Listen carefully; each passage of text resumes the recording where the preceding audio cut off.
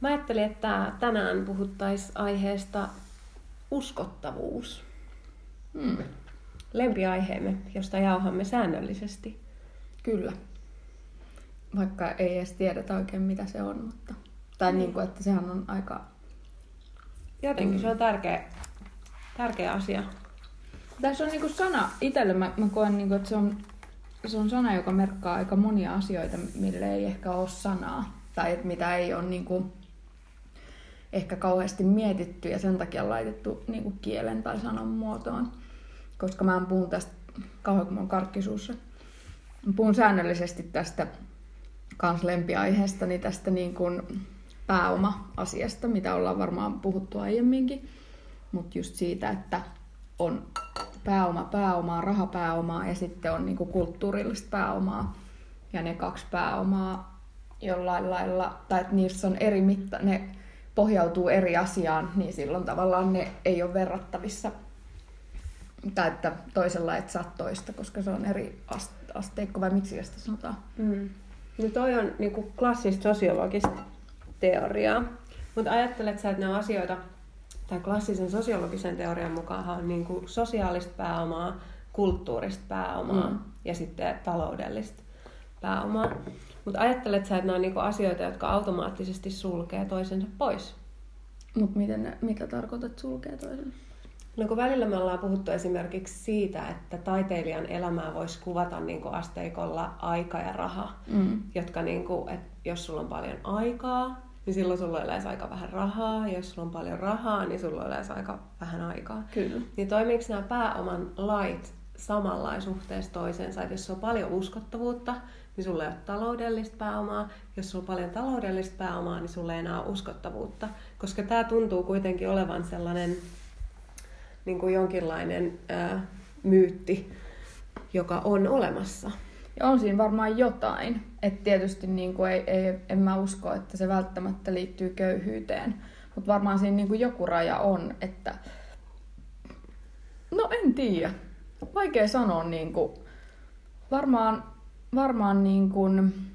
kyse on enemmän sit just siitä, että miten sä sitä pääomaa käytät. Jos sulla on vaikka niin kuin taloudellista pääomaa, niin kyllä sä mun mielestä silti voit olla uskottava. Ja siis niitä jäi nyt kesken itse asiassa tämä uskottavuussana. Että mä olin niin sanomassa sitä, että mä usein niin kuin vertaan sitä tähän kulttuurilliseen pääomaan. Tai että se tulee jotenkin, siellä sitä mitataan, että onko sä uskottava. Ehkä taloudenkin puolella mitataan sitä, että kuinka paljon sulla on massia, että kuinka uskottava sä niin kuin oot siinä pelissä. Kyllä. Kyllä mä se jotenkin noin kanssa näen. Mutta mä ehkä ajattelin jossain vaiheessa, tai silloin kun mä ajattelin, että puhutaan tästä aiheesta, niin tämä tuli mulle jotenkin sellaiseen kautta, että mä oon jotenkin ajatellut pitkään, ja musta tuntuu, että Ruotsissa on niin kuin monesti sellainen ajatus siitä, että yritetään puhua kauhean silleen luontevasti ja niin kuin tavallisesti. Siis tämä ajatus tuli kielen kautta, lähdetään tästä.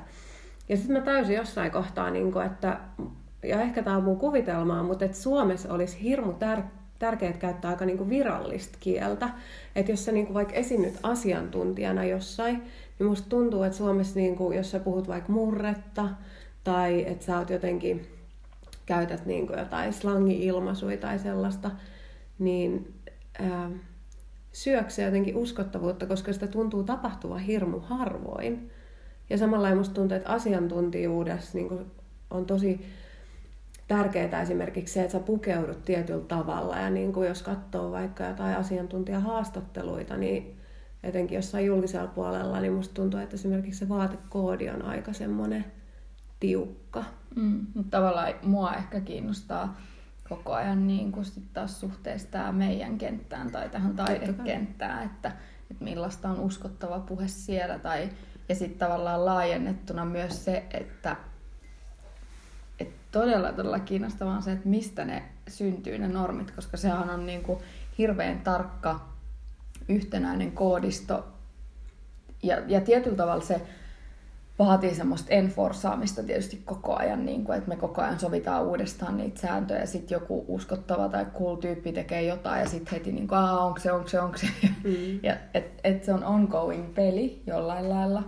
Tää on tosi, nyt tähän sivuhuomautukseen, tää on tosi kiinnostavaa puhua, koska tietyllä tavalla tulee melkein semmoinen, että tästä ei saisi puhua. Mä tiedän. Niin. Ja tavallaan on niinku epäuskottavaa puhua uskottavuudesta jollain tavalla. Niin, ja myös niinku määritellä, että vittu me tiedetään ne säännöt, vaikka me kuinka yritetään tavallaan, niinku, että ihan jokainen pelaa sitä peliä, vaikka niinku ei ole uskottavaa myöntää sitä. Kyllä. Mutta tavallaan musta tuntuu, että me voidaan puhua samasta ilmiöstä vaikka sanalla trendi. Tai jotenkin, että me sanotetaan niin kuin samoja ilmiöitä vähän eri tilanteissa eri sanoin. Et mä ajattelen vaikka, että me voidaan just puhua, että mikä niin kuin taidekentällä niin kuin tällä hetkellä on uskottavaa ja sen pitää käsitellä näin ja niin kuin joku intersektionaalinen feminismi niin kuin tietyssä aikakaudessa tai mikä ikinä se trendikäs sana silloin onkin. Niin tavallaan siinä käyttöyhteydessä sehän on vähän sama kuin uskottavuus. Esimerkiksi. Mutta sitten taas niin kuin kaikki pystyy hyväksyä sen, että on olemassa vaikka sosiaalisia trendejä. Niin. Ja en mä niin kuin jotenkin tommoset tietyt aihekokonaisuudet, niin kuin vaikka toi feminismi ja posthumanismi ja semmoista, jotka on nyt ollut jonkin aikaa tässä aika kovastikin pinnalla ja ehkä ekologiset kysymykset myös niin kuin aika paljon monestakin näkökulmasta, mutta että ehkä ne voi kumminkin myöntää, koska kyllähän sen nyt niin kuin näkee, että kaikki hakemukset tai monet niin kuin näyttelyt, että siellä on se teema on, niin kuin, että jos sitä ei nyt ole huomannut, että se tulee niin kuin joka tuutista, niin olisi ihme, jos olet tällä kentällä. Mutta sitten ehkä kiinnostavaa onkin se, että tässä jollain lailla mä ajattelen sitä uskottavuutta enemmänkin niin, että se ei välttämättä taistele niin kuin, rahan kanssa, tai se taistelee senkin kanssa, mutta se taistelee myös jotenkin massan kanssa, tai jonkun semmoisen uutuuden, tai just niin kuin sanot ton trendisanan, että siinä on joku sellainen, että aika ajaa sen ohi, tai että sitten yhtäkkiä ei olekaan enää uskottavaa tehdä jotain tiettyä asiaa. Tavallaan kiinnostavaa, mutta mä mietin, että tavallaan nyt toi, mitä sä puhut, niin on tietyllä tavalla semmoinen akateeminen uskottavuus tai ammatillinen uskottavuus. Ja onko se eri asia sitten, jos puhuttaisiin niinku tämmöisistä arkielämän uskottavuusaspekteista, että puhuttaisiin vaikka jostain tyylistä, kun mä ajattelen, että niinku vaikka niinku käyttäytymis-pukeutumistyyli, että mä ajattelen, että jotenkin todella uskottava tyyli on just sitä, että joku pappa on niin kuin, tiedätkö, 50-luvulta asti pukeutunut samalla. Niin siellä se ei ole sitten taas kauheasti suhteessa siihen, että mikä on niin kuin just sillä hetkellä trendikästä. Ja itse asiassa se, että joku on trendikästä, niin on mun mielestä niin kuin aika epäuskottavaa. Niin, vai onko toikin vaan se, että toi on nyt tässä ajassa Kyllä. uskottava ajatustapa?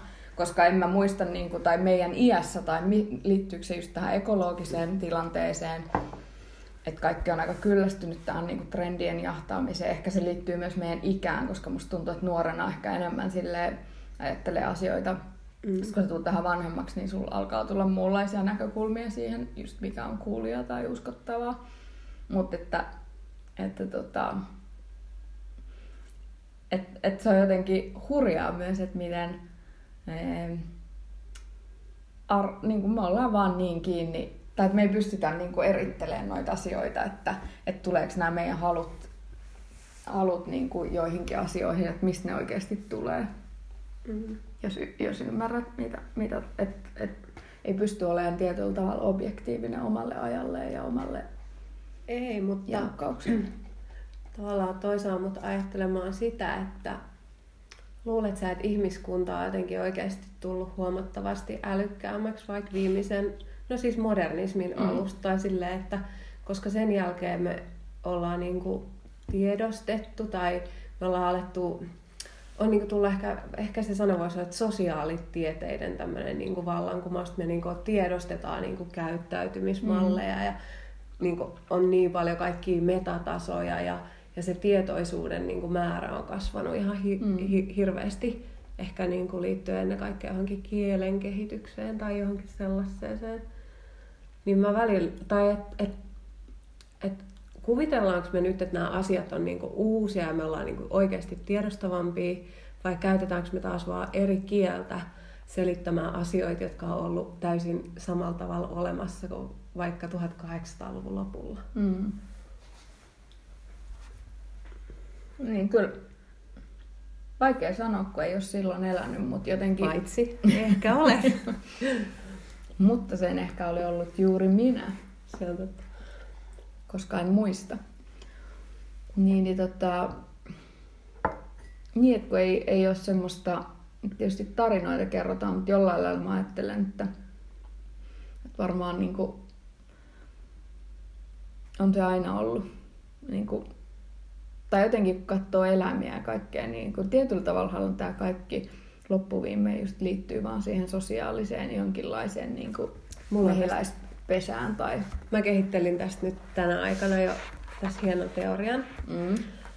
No, koska tämä liittyy just varmaan aika vahvasti kielen kehitykseen, niin mä ajattelin, että ehkä silloin 1800-luvulla niin mummut vaan hymyili ja nyökkäili ja ei ollut niin kauhean iso tarve aina selittää sitä, mitä koki ja näki, että tajus vaan, että tämä on niin kuin tätä elämää ja tässä on niin monia tasoja ja aisti niin kuin kaikin tavoin.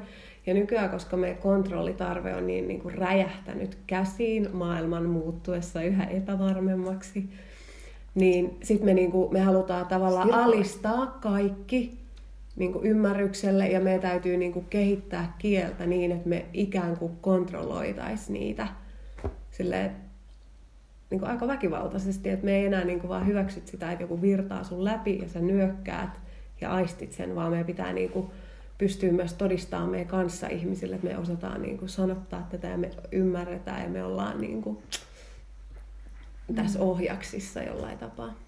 Niin ja kyllähän tässä ajassa niin kuin, tai älykkyys on ollut uskottavaa tai trendikästä niin kauan. Niin kuin varmaan meidän ja mikä nyt just näkyy vähän ongelmallisesti nykyään jo taiteessa tai alkaa mennä jo tietyllä tavalla ohi, mutta kyllähän se niin kuin, just tommonen nyökkäily niin tai hiljaa oleminen tai sellainen niin kuin tyhmyys, niin eihän se kauhean ole sillai kiinnostavaa ollut. Ainakin näin mä oon ajatellut. Ja se näkyy myös niin kuin mun mielestä paljon tässä yhteiskunnassakin silleen, että introvertimmat ihmiset, niin monet ajattelee vähän, ja heillä on varmaan itsellekin välillä ongelmallista se, että jos sä et ole niin kuin, en tiedä, mutta kun se ei ole tavallaan arvostettua. Että on koko ajan todistelemassa sitä omaa älykkyyttä niin. Ääneen kaikille. Niin. Toinen asia, mikä tähän uskottavuuteen, niin kuin, mitä mä kelasin, kun mä kävin eilen, vihdoin ja viimein raahauduin Hamiin katsoa sen Gilbert ja Georgein näyttelyn.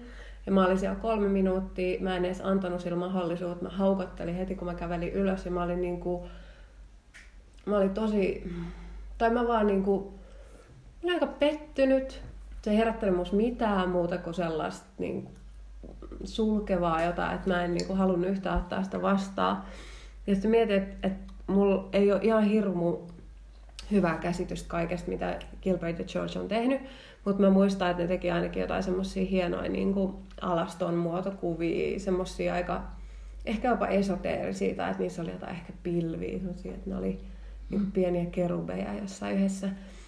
Ja sitten taas tämä näyttely oli visuaalisesti ihan super väkivaltainen. Siellä oli kaikki sloganeita, silleen tee niin tai näin, ja tämä on hyvä ja tämä on paha. Et se oli hirmu semmoinen niin kuin verbaalisessa muodossa niin kuin aggressiivinen, jota se värimaailma ja kaikki muotokieli tuki. Ja sitten se oli tosi niin kuin iso, siinä ei ollut mitään herkkää ja kaunista. Ja sitten mä vaan jotenkin niin kuin ajattelin, että mikä se onkin, että on pakko jotenkin niin kuin sitä omaa oikeamielisyyttä tuoda ihan jopa kirjallisessa muodossa niin kuin kuvataiteen maailmassa. Ja jotenkin tämä uskottavuus on mun mielestä ehkä suhteessa siihen, että mulle se näyttäytyy jotenkin tosi niin kuin epätoivoiselta. No mä oon ainoa antanut sille sitä 3 minuuttiakaan, että en ole käynyt katsomaan koko näyttelyä, mutta mitä mä nyt heitä tiedän ja mitä mä nyt sua tässä kuuntelen, niin mulle tavallaan mulle toi näyttäytyy niinku siltä, että tuote on mennyt jo niin pitkälle, että sillä ei ole enää niinku mitään yhteyttä välttämättä siihen alkulähteeseen. Tai että se varmaan elää se niiden taide jo niinku jollain lailla omaa elämäänsä. Ja sitten, joka on siis myös kiinnostavaa siinä mielessä, että mitä se taide sitten loppujen lopuksi on. Tai että tässä päästään taas tähän, että on, niin kuin, on se niin kuin taloudellisen pääoman maailma ja on tämä kulttuurillisen pääoman maailma. Ja sitten jos se aletaan sitä taidetta tavallaan, mitä paljon tapahtuu mun mielestä, että se mitta-asteikko onkin sitä, että kuinka monta näyttelyä sulla on, kuinka suosittu sä oot, kuinka suuri sä oot, no ei ehkä ihan suoraan paljon sä myyt, mutta että tavallaan, että taiteeseen, taidekenttään ja taiteeseen on tullut niin paljon niitä mitta-asteikkoja, tai kun mennään tietylle tasolle, niin se mitta-asteikko menee jo tohon, että se ei olekaan enää sitä, että mistä ehkä sitten puhutaan jollain toisella tasolla ihan vaan niistä teoksista ja niiden sisällöistä, ja koska siinä kulttuurillisessa pääomassa mä ajattelen, että se vertautuu koko ajan, niin kuin, että se arvo tulee siitä sisällöstä. Siinä on vähän niin kuin henki, että tämä taloudellinen kulttuurinen pääoma on mulle vähän niin kuin henki ja materia. Ja mä en väitä, että kumpikaan on parempi, ne on vaan sen saman asian eri ilmentymiä, että ne on niin kuin yksi rulla. Mutta jollain lailla mä samaan aikaan ajattelen, että ne on yin ja yang, että ne ei niin kuin, niiden ei tarvitse olla sama eikä ne voi olla sama.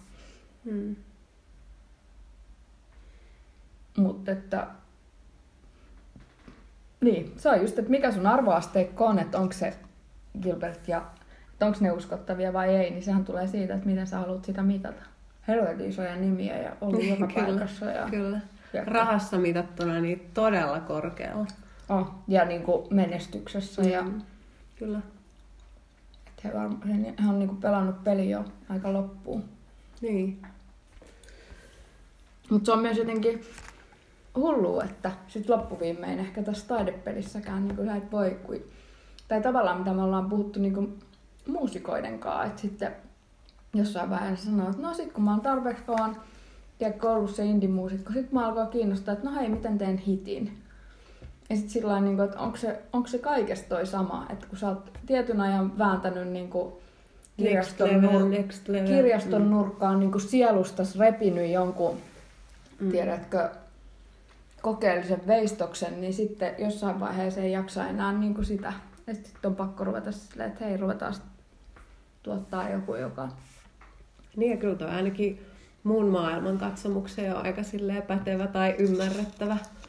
Että jotenkin on niin kasvanut sellaiseen tietynlaiseen dynaamisuuteen, että olisi kyllä itselle tosi vaikeaa vaan toistaa samaa asiaa niin kuin 60 vuotta. Ja junnata sen yhden asian parissa. Niin.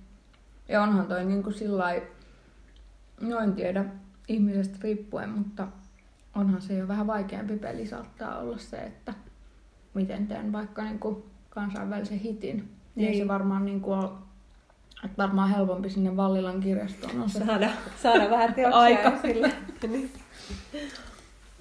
Tai jopa huutoonkin, jos vaan Kalle... Jaksaa kirjoittaa ja kirjoittaa. Niin, ja jos niin, ihan menee huudon jäseneksi, niin sittenhän saa jo...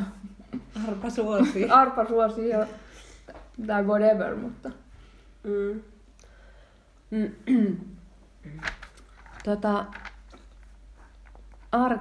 Arkielämän uskottavuus, onko sellaista olematta? Arjen, mitä se voisi olla? En tiedä, mutta tänään, kun mentiin Rediin, niin tai tulin sinne, niin... Sinänsä jo uskottavuuspisteitä.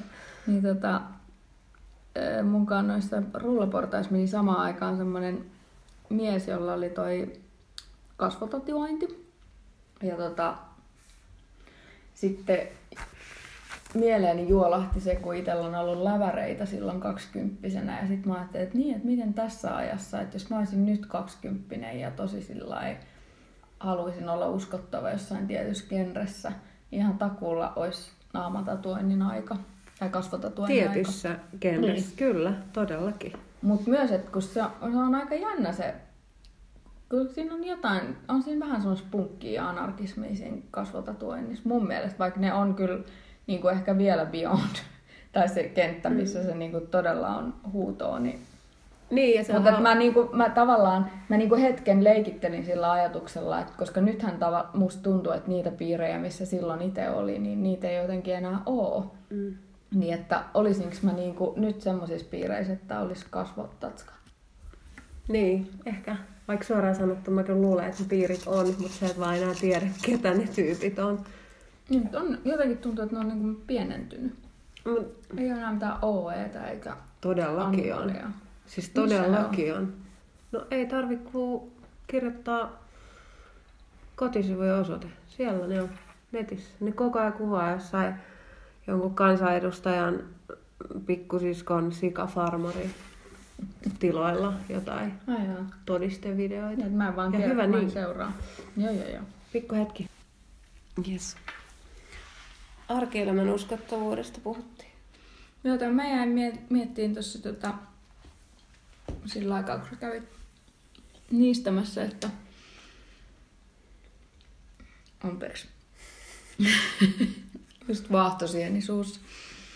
Niin ja miettiin sitä, että suhteessa vielä tuohon uskottavuuteen, että kuinka paljon sen hakeminen tai miettiminen on niin kuin alemmuuskompleksista,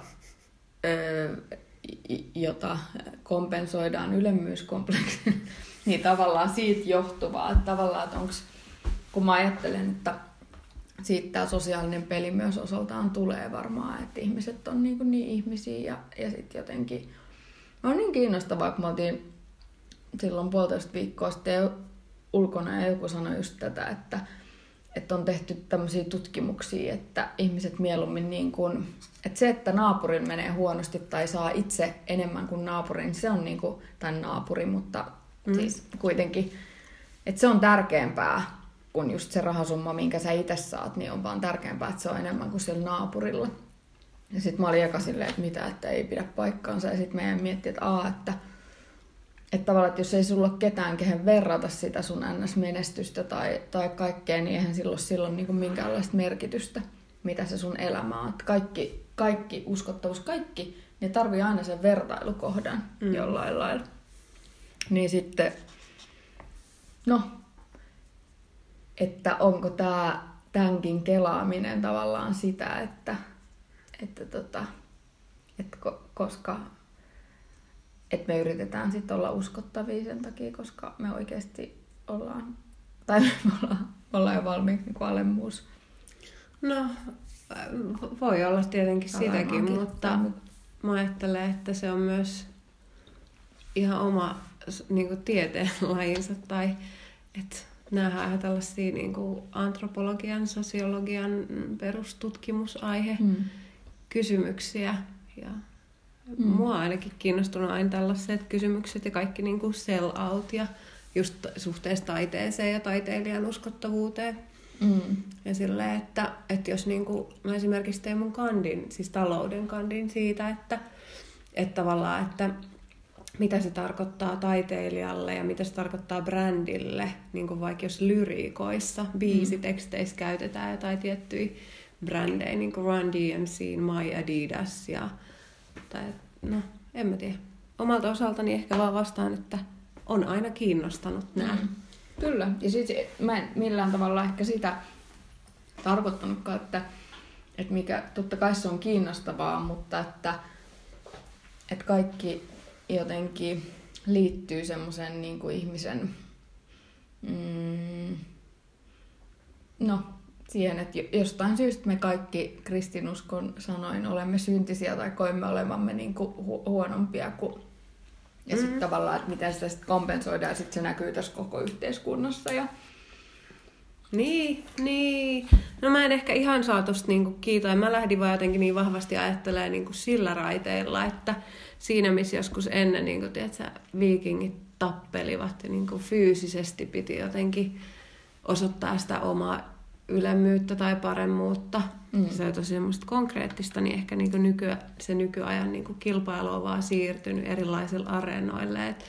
Että tavallaan sen sijaan, että me koko ajan niin kuin revittäisiin toisiamme hiuksista ja tapeltaisiin, niin se on ehkä enemmän sitä, että just haetaan jotain älyllistä tai akateemista uskottavuutta ja niin kuin, että ketä on siellä se, joka määrää suunnan. Ja sitten niin kuin tyyli on varmasti yksi semmoinen asia, minkä suhteen tehdään ihan samaa ja mitä kaikki eri lajeja onkaan olemassa.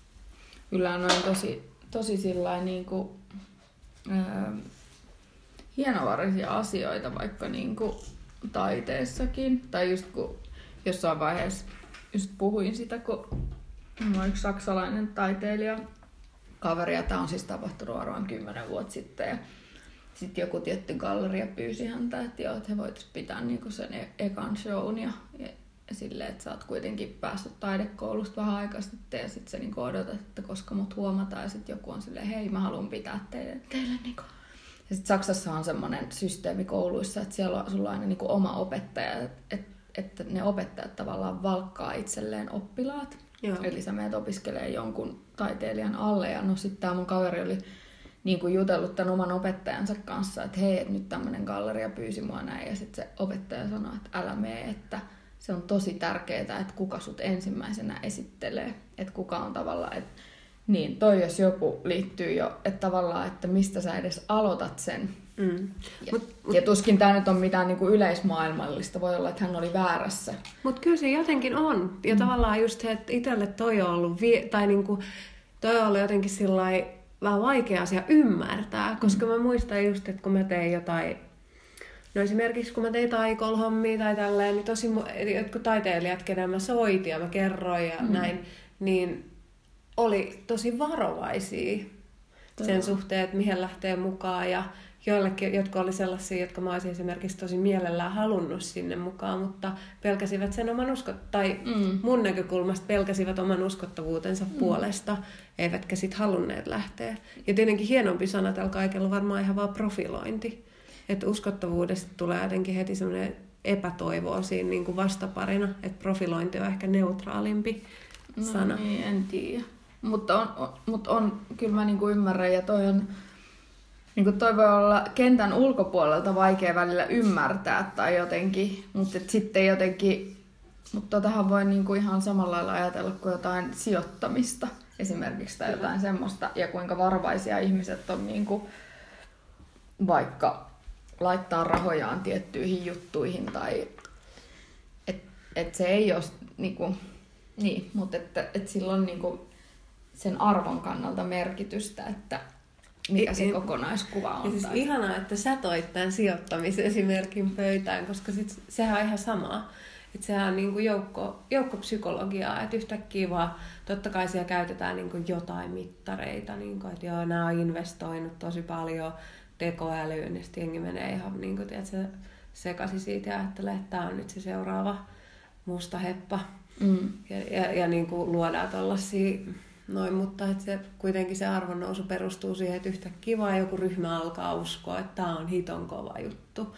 Ja sitten niin loppujen lopuksi siellä takana voi olla niin aika kummallisetkin asiat, että vaan vaikka joku karismaattinen johtaja, joka saa niin kuin, Elon Musk nyt niin osakkeet, että skyraketoi niin ystävällisesti. Kyllä, ja sitten myös niin kuin mä ajattelen, että koska siinä talouden, että siinä on niin kuin kyse just siitä rahasta ja miten sitä saadaan lisää tai ei saada ja näin.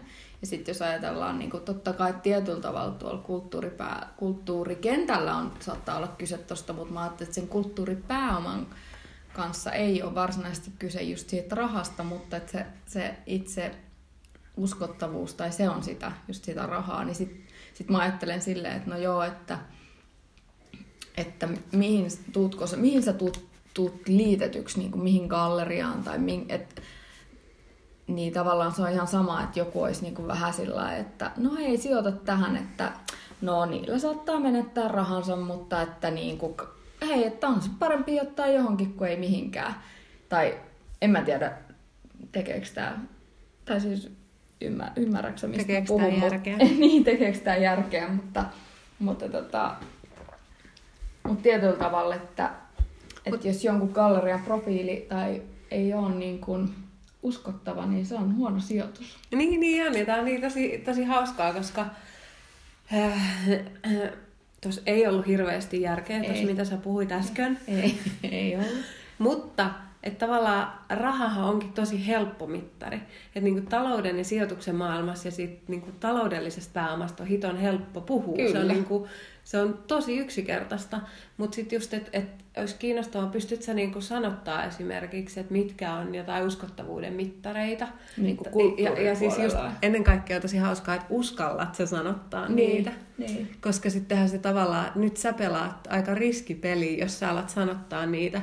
Ja sitten joku tosi tärkeä henkilö, jolla on paljon vaikutusvaltaa vaikka kentällä, niin on silleen, no ei todellakaan, eikä allekirjoita sitä. Niin silloinhan sä laitat sun henkilökohtaisen vaikutusvaltas niin kuin alttiiksi silleen, että joku ikään kuin lyö sen. Niin, ja niin, en tiedä. No mä en ehkä ole niin iso pelaaja, että mulla ei varmaan ole hirveästi tässä nyt teoreettisella tasolla.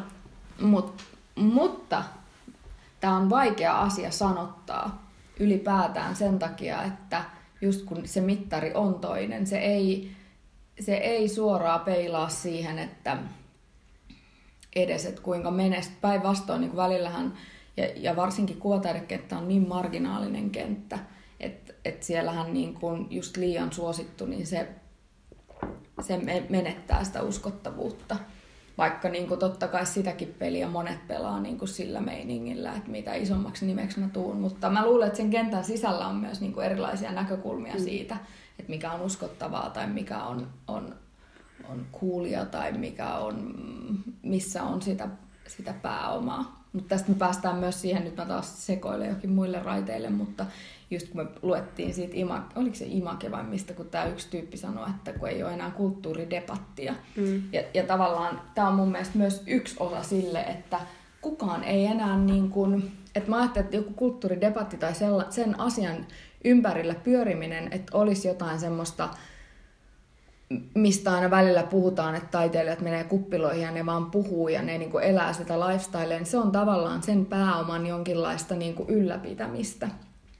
Ja just sen pääoman, jota ei ehkä pysty suoraan sanottamaan, mutta että se syntyy niin kuin jotenkin sen kautta, että tässä ajassa on niin, ja tämä myös kertoo siitä mun näkökulmasta, että miten tämä niin kuin talouden mittarit on tullut niin kuin kuvataidekenttään. Et musta tuntuu, että aika monet alkaa jo niin kuin miettiä näitä asioita just sen kannalta, että no, että onko tämä tarpeeksi iso ja paljon sä oot tehnyt rahaa tai että onko sun CV iso. Että niin kuin, että taiteilijoiltakin on hävinnyt jollain lailla se niin kuin niiden oman pääoman, että ne tajuis mitä se on. Että mitä, niin kuin, ne on mihin niin se perustuu. Pelaa sitä samaa peliä kuin jotkut finanssityypit, jotka lähtee ihan eri tasolta. Kyllä. Ja en mä tiedä, onko se tarpeellista, mutta mä itse niin kuin ajattelen, että koska on henki ja materia, niin sä et ikinä, niin kuin, jos ajatellaan vaan laajemmassa mittakaavassa, ne asiat, mitä kuuluu hengen puolelle, niin ne ei ikinä materiassa, niin kuin, tai ne voi materialisoitua, mutta et tietyllä tavalla niin kuin, ne on vaan kaksi täysin eri. Ne on kulta ja hopea, ja kulta ei ole koskaan hopea, ja hopea ei ole kulta ja what not. Ne on niin kuin eri elementtejä. Niin sen takia niin kuin mua välillä jotenkin surettaa se, että kuinka ohutta tällä hetkellä on niin kuin taidekentässä sen pääoman arvostaminen, mikä on sitä pääomaa. Tuntuu, että kaikki jauhaa vaan siitä, että mulla ei ole rahaa, mä en saa toimeentuloa, mulla pitäisi olla, että mä haluaisin olla niin kuin enemmän. Ja sitten sillä että mutta se ei ole pointti tällä. Niin mut mä ymmärrän ja välillä niin mä ajattelen ihan samalla, että mihin tää on mennyt. Mutta sitten taas toisaalta, niin eikö taas sellainen ilme, joka aina on ollut? Että miten se Meena just sanoi yksi päivä, että eikö se ollut jo Sibelius, joka aikoinaan totesi tuolla kämpin salongissa, että niin kuin taiteilijakollegoilleen, että mä en jaksa istua teidän seurassa tässä, kun te ette puhu mistään muusta kuin rahasta, että mä menen näiden pankkiirien kanssa juttelemaan. Että jos tämä legenda pitää paikkansa ja monet muut vastaavat, niin eihän tästä ole mitenkään uusi ei varmaan ilmiö. Mutta sehän on varmaan myös se rulla, joka pyörii, että raha etsii sitä henkeä ja henki etsii rahaa. Ja en mä tiedä nyt suoraan, että onko se mikään henki nyt taide, mutta tavallaan niin kuin joku, mitä me kuitenkin monet ainakin näkee, että jotain siinä on, mikä niin kun sit kuitenkin kiinnostaa vaikka ihmisiä, jotka esimerkiksi joilla on miljoonia, he ei... Niin vai onko tässä vaan kyse niin yksinkertaisesta asiasta kuin ikään kuin siitä vaihteluhalusta, että kun puhuttiin tuossa aikaisemmin siitä, että harvasta jaksaa 60 vuotta niin kuin samaa asiaa toistaa, että tavallaan se ruoho on aina vähän vihreämpää aidan toisella puolella, koska se on jotain muuta. Ja oikeasti se ei ole. Ehkä ei ole mitään niin, että sit kun sä oot elänyt köyhän taiteilijaelämän, niin sit olisi vaihteluksi ihan kiva olla massia. Niin. Nyt mä laitan tämmösen toffeen suuhun, että tämän jälkeen ei niinku saa mitään. Mä otan tämän viimeisen tutin. Joo. Et saat pitää monologin nyt tässä. Ei ole mitään sanottavaa. Kerrankin.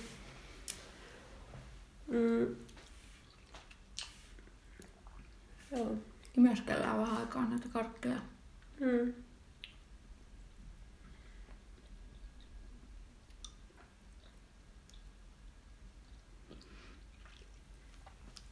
Ehkä tää kaikki... Anteeksi, mä otan hetkeksi sen pois. Ehkä tää kaikki on niinku myös sitä... Muista sattuu taas tulee silmään tuolta mun puhelimesta, kun mä joku päivä etin jotain kuvaa ja sit mulla oli näyttökuva siitä yhdestä, oliko se Poesis vai mihin tää oli tää runoilija kirjoittanut. Siinä on niin hieno se yksi kohta, missä se sanoo, että taide tai runous oli menettänyt arvonsa sen takia, että hän ei enää arvostanut sitä elettä ja sitä elämää, mitä se taiteilija eli. Että tavallaan, että mä en tiedä kuuluuko siihen nyt köyhyys, mutta joku siihen kuuluu just siihen, että sä oot niin kuin laittanut sen muun arvon siihen edelle. Mulle tulee spontaanisti mieleen tällainen sana kuin turvattomuus. Ja mä ajattelen, että tai joku semmoinen epävarmuus, mikä mä jollain tavalla ajattelen, että pitää olla, tai että niinku, mä jotenkin uskon selkeästi sellaiseen myyttiin, että niinku kovin nousui, kovin laskui. Ja tavallaan mä ajattelen, että semmoinen niinku keskitie voi olla aika puuduttavaa ja monesti taiteessa ehkä pitää niinku pystyä elämään niitä tunteita tai jotain sellaista. Ja siis täysin seuraten vaan tätä myyttiä. Niin tavallaan ehkä turvattomuus on yksi semmoinen asia, mikä jotenkin liittyy siihen, tai epävarmuus niin kuin taiteilijuuteen, että jos sä niin kuin tuut jostain materiaalisesta yltäkylläisyydestä ja sun niin kuin sosiaalinen elämä on niin kuin tai jotenkin todella yltäkylläistä ja tyydyttävää, niin ehkä sitten ei ole muuta kuin sitä keskitietä, mikä ei puhuttele sitten ehkä niin monia tai jotenkin ehkä moni hakee taiteesta just jotain, tai niinku, saa niinku taiteesta jotenkin kiinni sellaisissa aika ääripäissä. Tavallaan niinku, tälleen kun itse on ratkaissut asian silleen, että käy palkkatöissä, niin mua tietyllä tavalla myös niinku turhauttaa, ja siis niinku käyn palkkatöissä siksi, että saan katon pään päälle, että mä teen mahdollisimman vähän duunia, että mä saan just niinku en tavallaan sen takia, että mä haluaisin nyt olla miljonääri tässä välissä, mutta ja katson ehkä sillä lailla nyt taas vähän huonosta kohdasta niin tai mun kavereiden elämää, koska mä en itse nyt ole just siinä kohdassa, että tää olisi mulle ongelmallinen tää asia. Mutta tavallaan niin mä välillä ajattelen sitä, että se on jännä, että mennään sinne, mutta sitten samaan aikaan, niin että me tehdään se valinta, että joo, että mä haluan elää tämmöistä elämää, mä pistän tämän taiteen niin edelle taloudellisen turvan ja edelle sen, että mulla voisi olla omistusasunto tai auto jonain päivänä, tai mä pääsisin niin semmoiseksi. Sitten samaan aikaan niin jotenkin uhriudutaan siitä, että kun mulla ei ole rahaa ja kun mulla vain on vuoden apuraha. Niin, tai mitä hyvänsä, tai mitä se niin kellekin on, että samaan aikaan kun mä ajattelen, että jumaliste, että upea valinta, niin kuin todella rohkea valinta, se valinta itsessään niin kuin pistää varmaan todella monet ihmiset ajattelemaan, että miksi me ei oltaisi niin kuin ylpeitä, että miksi me ei tavallaan, niin kuin, miksi ei olisi silleen niin kuin vittu nokka pystyssä silleen, että hei, Ja siitä Minua varmaan... ei rahan Niin, ja maailma vienyt. Niin, esimerkiksi tai mitä hyvänsä, mutta mä oon valinnut jonkun muun mittarin tai jonkun muun pääoman, millä mä tätä peliä pelaan. Niin. Et ei se ole yhtään enemmän tai vähemmän oikein kuin se rahamittari. Mutta mä luulen, että se ongelma tulee ennen kaikkea just siitä, että kun näistä muista arvoista on niin vaikea puhua, ne ei ole konkreettisia, plus että ne on tosi vahvasti sosiaalisia tabuja, että niistä ei niinku oikein niinku saa puhua. Tai en mä tiedä, ehkä niinku monet ei edes ajattele, ehkä se on niinku monille tosi epäkiinnostavaa.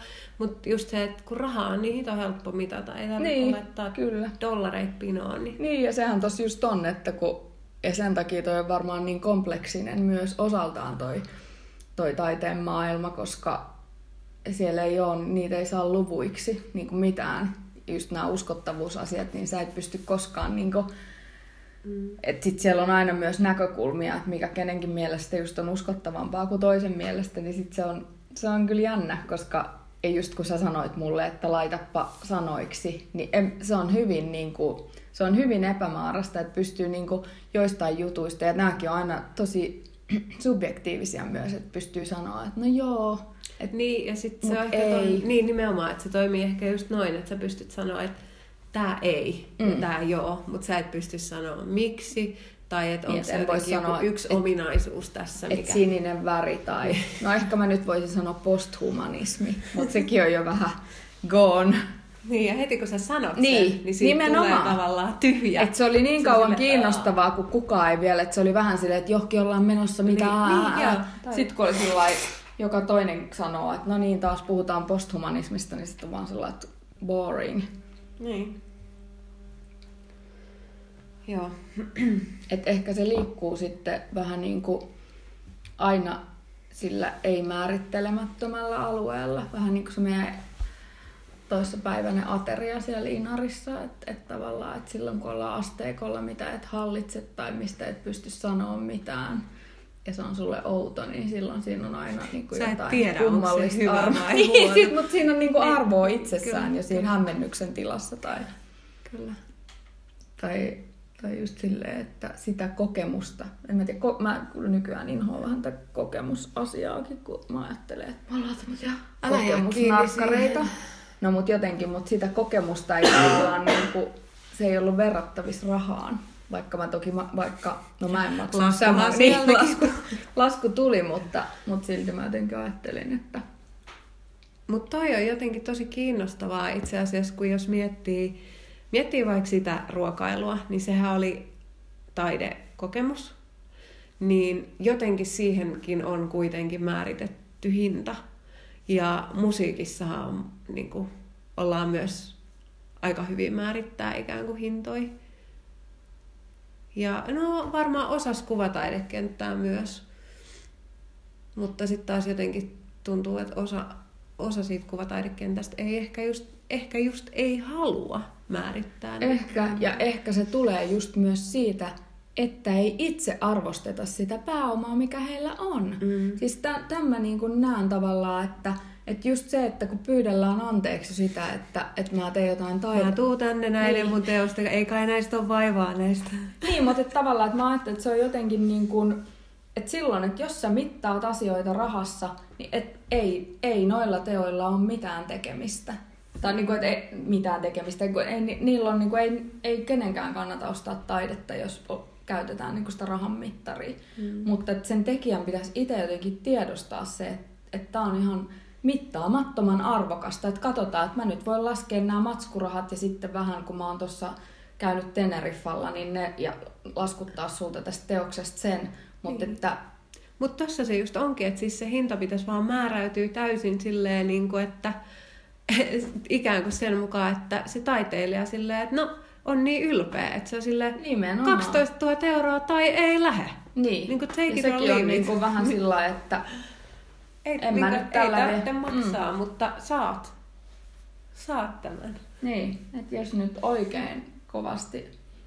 No nimenomaan, kun kyllä mä ajattelen, että kyllä niin kuin jossain musiikissa, niin siellä lasketaan ne kulut. Ja no, toki sitten taas musamaailma tuntuu olevan niin paljon myös sillai, se on kyllä hyvin erilainen kenttä, kun siellä on niin paljon just nämä kuuntelijamäärät ja keikoilla, että keikat on ehkä silleen kans bisnestä, että saako järjestäjä niistä omansa, niin niillä on niinku silleen helppo varmaan lyödä se leima tai se hinta. Koska siinäkin on joku muu, joka järkkää sen keikan. Ja Niin. et en mä tiedä kuinka hyviä niinku, tyypit on siellä sit hinnoittelee itteensä. Niin. Ja siellä se jännästi niinku se uskottavuus sit tulee hyvin erilaisista seikoista mun mielestä myös mitä kuvataidekentässä. Niin. Ehkä jotenkin mä mietin, että onko sielläkin kuitenkin aika tärkeää se, että kuka sut legitimoi. Että tavallaan mä ajattelin, että onkohan niinku, että tavallaan se niinku esimerkin voima on siellä aika suuri kans, että jos joku vaikka arvostettu musiikkikriitikko tai nykyään varmaan joku bloggaaja, jolla on uskottavuutta tai jotain, että sanoo, että tämä on vuoden albumi, niin sit ihmiset on ehkä aika avoimia sille idealle, että tämä on tosi hyvä. Ja on niinku aika harva, kenellä on niin paljon pokkaa, että jotenkin uskaltaa kyseenalaistaa sen toisen henkilön ikään kuin auktoriteetin ja sanoa, että no mä kuuntelin tätä ja itse asiassa tämä ei ollut kyllä kauhean. Plus tietenkin subjektiivisuuden rooli ja kaikki tällaiset, mutta musamaailma pelaa niin paljon isommilla massoilla, että sekin tuo sinne niin erilaiset säännöt jollain lailla. Et tietysti kuvataidekentälläkin on sitten niinku taidetta, joka ehkä helpommin on vähän isomman joukon ymmärrettävissä, tai en mä tiedä, onko ymmärtäminen edes oikea sana, mutta tietyllä tavalla tunnetumpaa kuin toinen taide, ja sitten, mutta ne määrät on niin pieniä kuitenkin musaa, että kun kaikki kuuntelee musaa, ihan varmaan jokainen ihminen, mutta en usko, että ihan jokainen kuluttaa kuvataidetta tai käy näyttelyssä. Niin, no toi on niin suhteellista. Mä ajattelen, että on paljon ihmisiä, jotka ei aktiivisesti kuluta musiikkia. Siis, että ehkä läppää jonkun radion päälle ja sillä hyvä. Ja ihan samalla tavoin, niin kyllähän me kulutetaan ihan hirveästi niin kuin visuaalista kulttuuria, missä se menee sen taiteen. Niin, mutta kyllä se on vähän eri se visuaalinen kulttuuri kuitenkin kuvataan. Niin, no, mutta meinaat se sit sitä, että tässä tullaan siihen, että sen pitää olla galleriassa niin kuin jotenkin jossain tietyissä määrittelyissä. En, mutta on, siinä on. Ja varmaan ehkä musapiireissä on omat raja-aitansa, mutta joku raja siinä on kuitenkin. Että mikä esitetään taiteena ja mikä esitetään vaikka mainoskuvana tai kuvituksena tai näin. Ja tämä on varmaan osa just sitä uskottavuutta tai osa sitä, että miten se pääoma rakentuu sille asialle. Mutta en mä usko, että ihmiset, jotka ottaa mainoskuvan ja tekee tai laittaa johonkin lehteen kuvan, että he väittää sen olevan taidetta. Niin, mutta tavallaan mä en ymmärrä kun tavallaan mä ajattelen, että siis taide on tosi epäkiinnostavaa, jos se on taidetta, vaan tai jotenkin mä haluaisin uskoa, että siinä on kyse muustakin kuin siitä sosiaalisesta konstruktiosta, joka nostaa asian niin kuin taiteeksi jollain tapaa.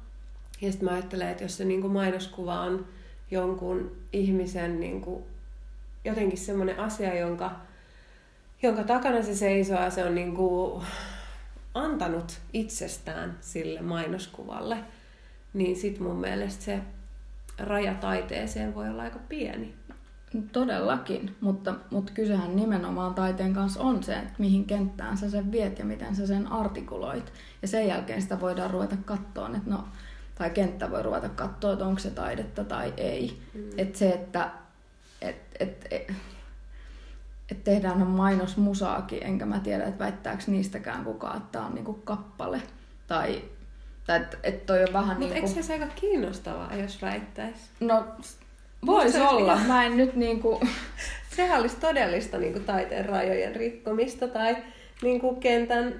konservatiivisten asenteiden. Kyllä, ja voidaanhan me katsoa sitä niinkin, mutta kun mä ajattelen, että nämä on tosi oleellisia, just nämä rajapinnat koko ajan. Rajat kiinni. Niin, rajat kiinni, koska ja sen takia niin kuvataidekenttäkin on monessa suhteessa hyvin konservatiivinen, koska he pitää kiinni siitä pääomastaan. Ihan sama, jos sä omistat vaikka talon jossain, niin totta kai sä pidät huolta, että sinne ei tule sitä niinku, neulojen vaihtopistettä siihen sun naapuriin, koska se vie arvoa siltä sun asuinrakennukselta, niin se on ihan sama siellä kentällä, että ne rajat on tosi oleelliset, että mitä määritellään taiteeksi tai ei, ja sen takia vaikka niinku joku Kiasman rooli niinku tämmöisenä isona instituutiona ja määrittäjänä, niin se on tosi oleellinen ja sillä lailla vakava rooli, että sitä harva tajuu, että no seiniähän ne vaan on, että kuka tahansa voi sinne mennä lyömään sen oman vessanpönttönsä ja sanoa, että on taidetta, mutta ei voi, kun se on sen pelin juju nimenomaan. Pitää selvittää se sosiaalinen pyramidi. Sun pitää eka päästä level tällä niin pelata Mariossa ennen kuin se Kiasma edes tulee vastaan. Ja sen takia ei niin kuin kaikkea visuaalista kulttuuria voi sanoa taiteeksi, vaikka niin kuin, jos sen joku esittäisi taiteena, niin se voi olla hyvinkin sen veroista. Tai se on voitu tehdä hyvin paljon niin semmoisesta kohdasta, joka siihen mä en ota kantaa. Niin ja tavallaan niin kuin ehkä se, että niin kuin sama asia voi toisen henkilön tekemänä olla. Siis jos olisi niin kuin 2 täysin identtistä teosta, niin toisen henkilön, no tää on ihan perus Duchampi, tai siis tää on ihan sitä Pissoirin tuomista. Niin kuin. Kyllä. Mutta se oli hauska, mä just luin sanon nyt tää edes mennyt kuka oli tuolla Porin taidemuseossa. Suomalainen maalari nainen, mies. Enkel. Karol Enkel. Oli kirjoittanut mä en tiedä, oliko se joku kirja, minkä yksi mun ystävä osti sieltä näyttelystä, mutta se oli siihen kirjoittanut just näistä taiteen ja sitten Duchampista ja näin. Ja sitten se on silleen, että niin, että kun kaikki on tavallaan taiteessa jo tehty ja tavallaan niin kuin näiden määritelmien mukaan niin kuin todettu, että se tulee näin ja näin, että jos me ajatellaan, että taiteilijan tarve on tehdä vaan jotain uutta tai jotain, mitä ei ole ennen nähty, niin silloin ei ole muuta vaihtoehtoa kuin lopettaa taide. Että ehkä taiteen lopettaminen on uutta taidetta. Niin ja tavallaan sekin on jo tehty moneen kertaan. Kyllä. Niin kuin. Ja silloin me ei voida enää siihenkään.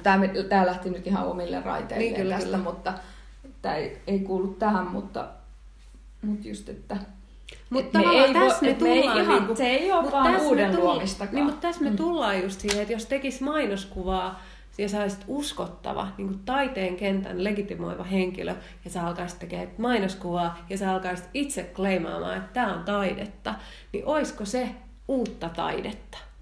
No varmaan miten kenttä, tässähän sä tarvitsit ne muut ihmiset, tai että kyllähän mekin sun kanssa kleimataan tosi monia asioita, että nämä on taidetta. En mä tiedä, hyväksyykö kenttä sitä millään lailla. Mutta eihän meitä sitten taas enää kiinnosta, koska meillä on toisemme. On aina joku yleisö sille. Niin se tää ikiliikkuja. Just näin. Mutta varmaan tässä on sitten, että kuinka vahvasti hän haluaisi tulla niinku toisten ihmisten hyväksymäksi tälle asialle. Niin, kuinka, että varmaan hänen puolisonsa kotona voisi olla silleen, että kyllä, olet oikeassa, mutta sitten, että jos sanotaan, että Kiasma nyt vaikka olisi niin kuin sillai massiivisin ja varmaan isoin kleimaaja tällä kentällä niin kuin silleen, että mikä on hyväksyttyä taidetta, niin sitten, että saisikohan sen sitten Kiasmaan tai näin. Vaikka sekin on niin hassua, kun sitten taas niin kuin kentän sisällähän Kiasma monesti on ihan sillä, että itse on jo ihan sillä, että se on niin. No, siellä on niin isoja nimiä jo itselle, että ne ei ole itselle välttämättä enää kiinnostavia, koska... Niin ja siis se on tavallaan, sehän on ikään kuin just siinä, niin kuin, siinä kohdassa, missä tuodaan massoille. Kyllä. Että se on niin kuin, ja he on se välittäjä niin kuin massoille. Mutta varmaan niin semmoisessa jossain yleismaailmallisessa voitaisiin ajatella, että joku tommonen olisi sitten se niin kuin virallinen hyväksyjä sille. Niin ja mä ajatellaan, että Suomessa esimerkiksi se, Herran Jumala, mä kirjoitin tästä, se mitali, se palkinto, Herranjumala. Siis tämä näin. Fennika vai? Niin, Ars Fennika, kiitos.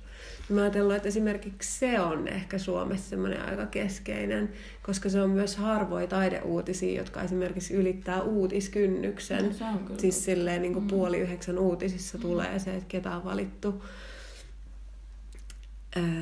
Ketä on valittu? Ars Fennika voittajaksi ja ehdokkaaksi. Mutta tietysti sitten niinku myös tämä, että Suomen kenttä on niin pieni ja omanlainen, että sitten ei ole oikeastaan, kun toi ei välttämättä ole kiinnostavaa, niin sitten voi mennä Mutta sitten mä just mietin, että tietyllä tavalla myös niinku maailmanlaajuisesti se on sama peli, että se tietysti näyttää eksoottiselta, jos joku palkinto on vaikka Turner-palkinto jossain ulkomailla, että no joo, että ne on, mutta eihän se ole sen kummempi, että se on ihan yhtä boring niin kuin jollekin.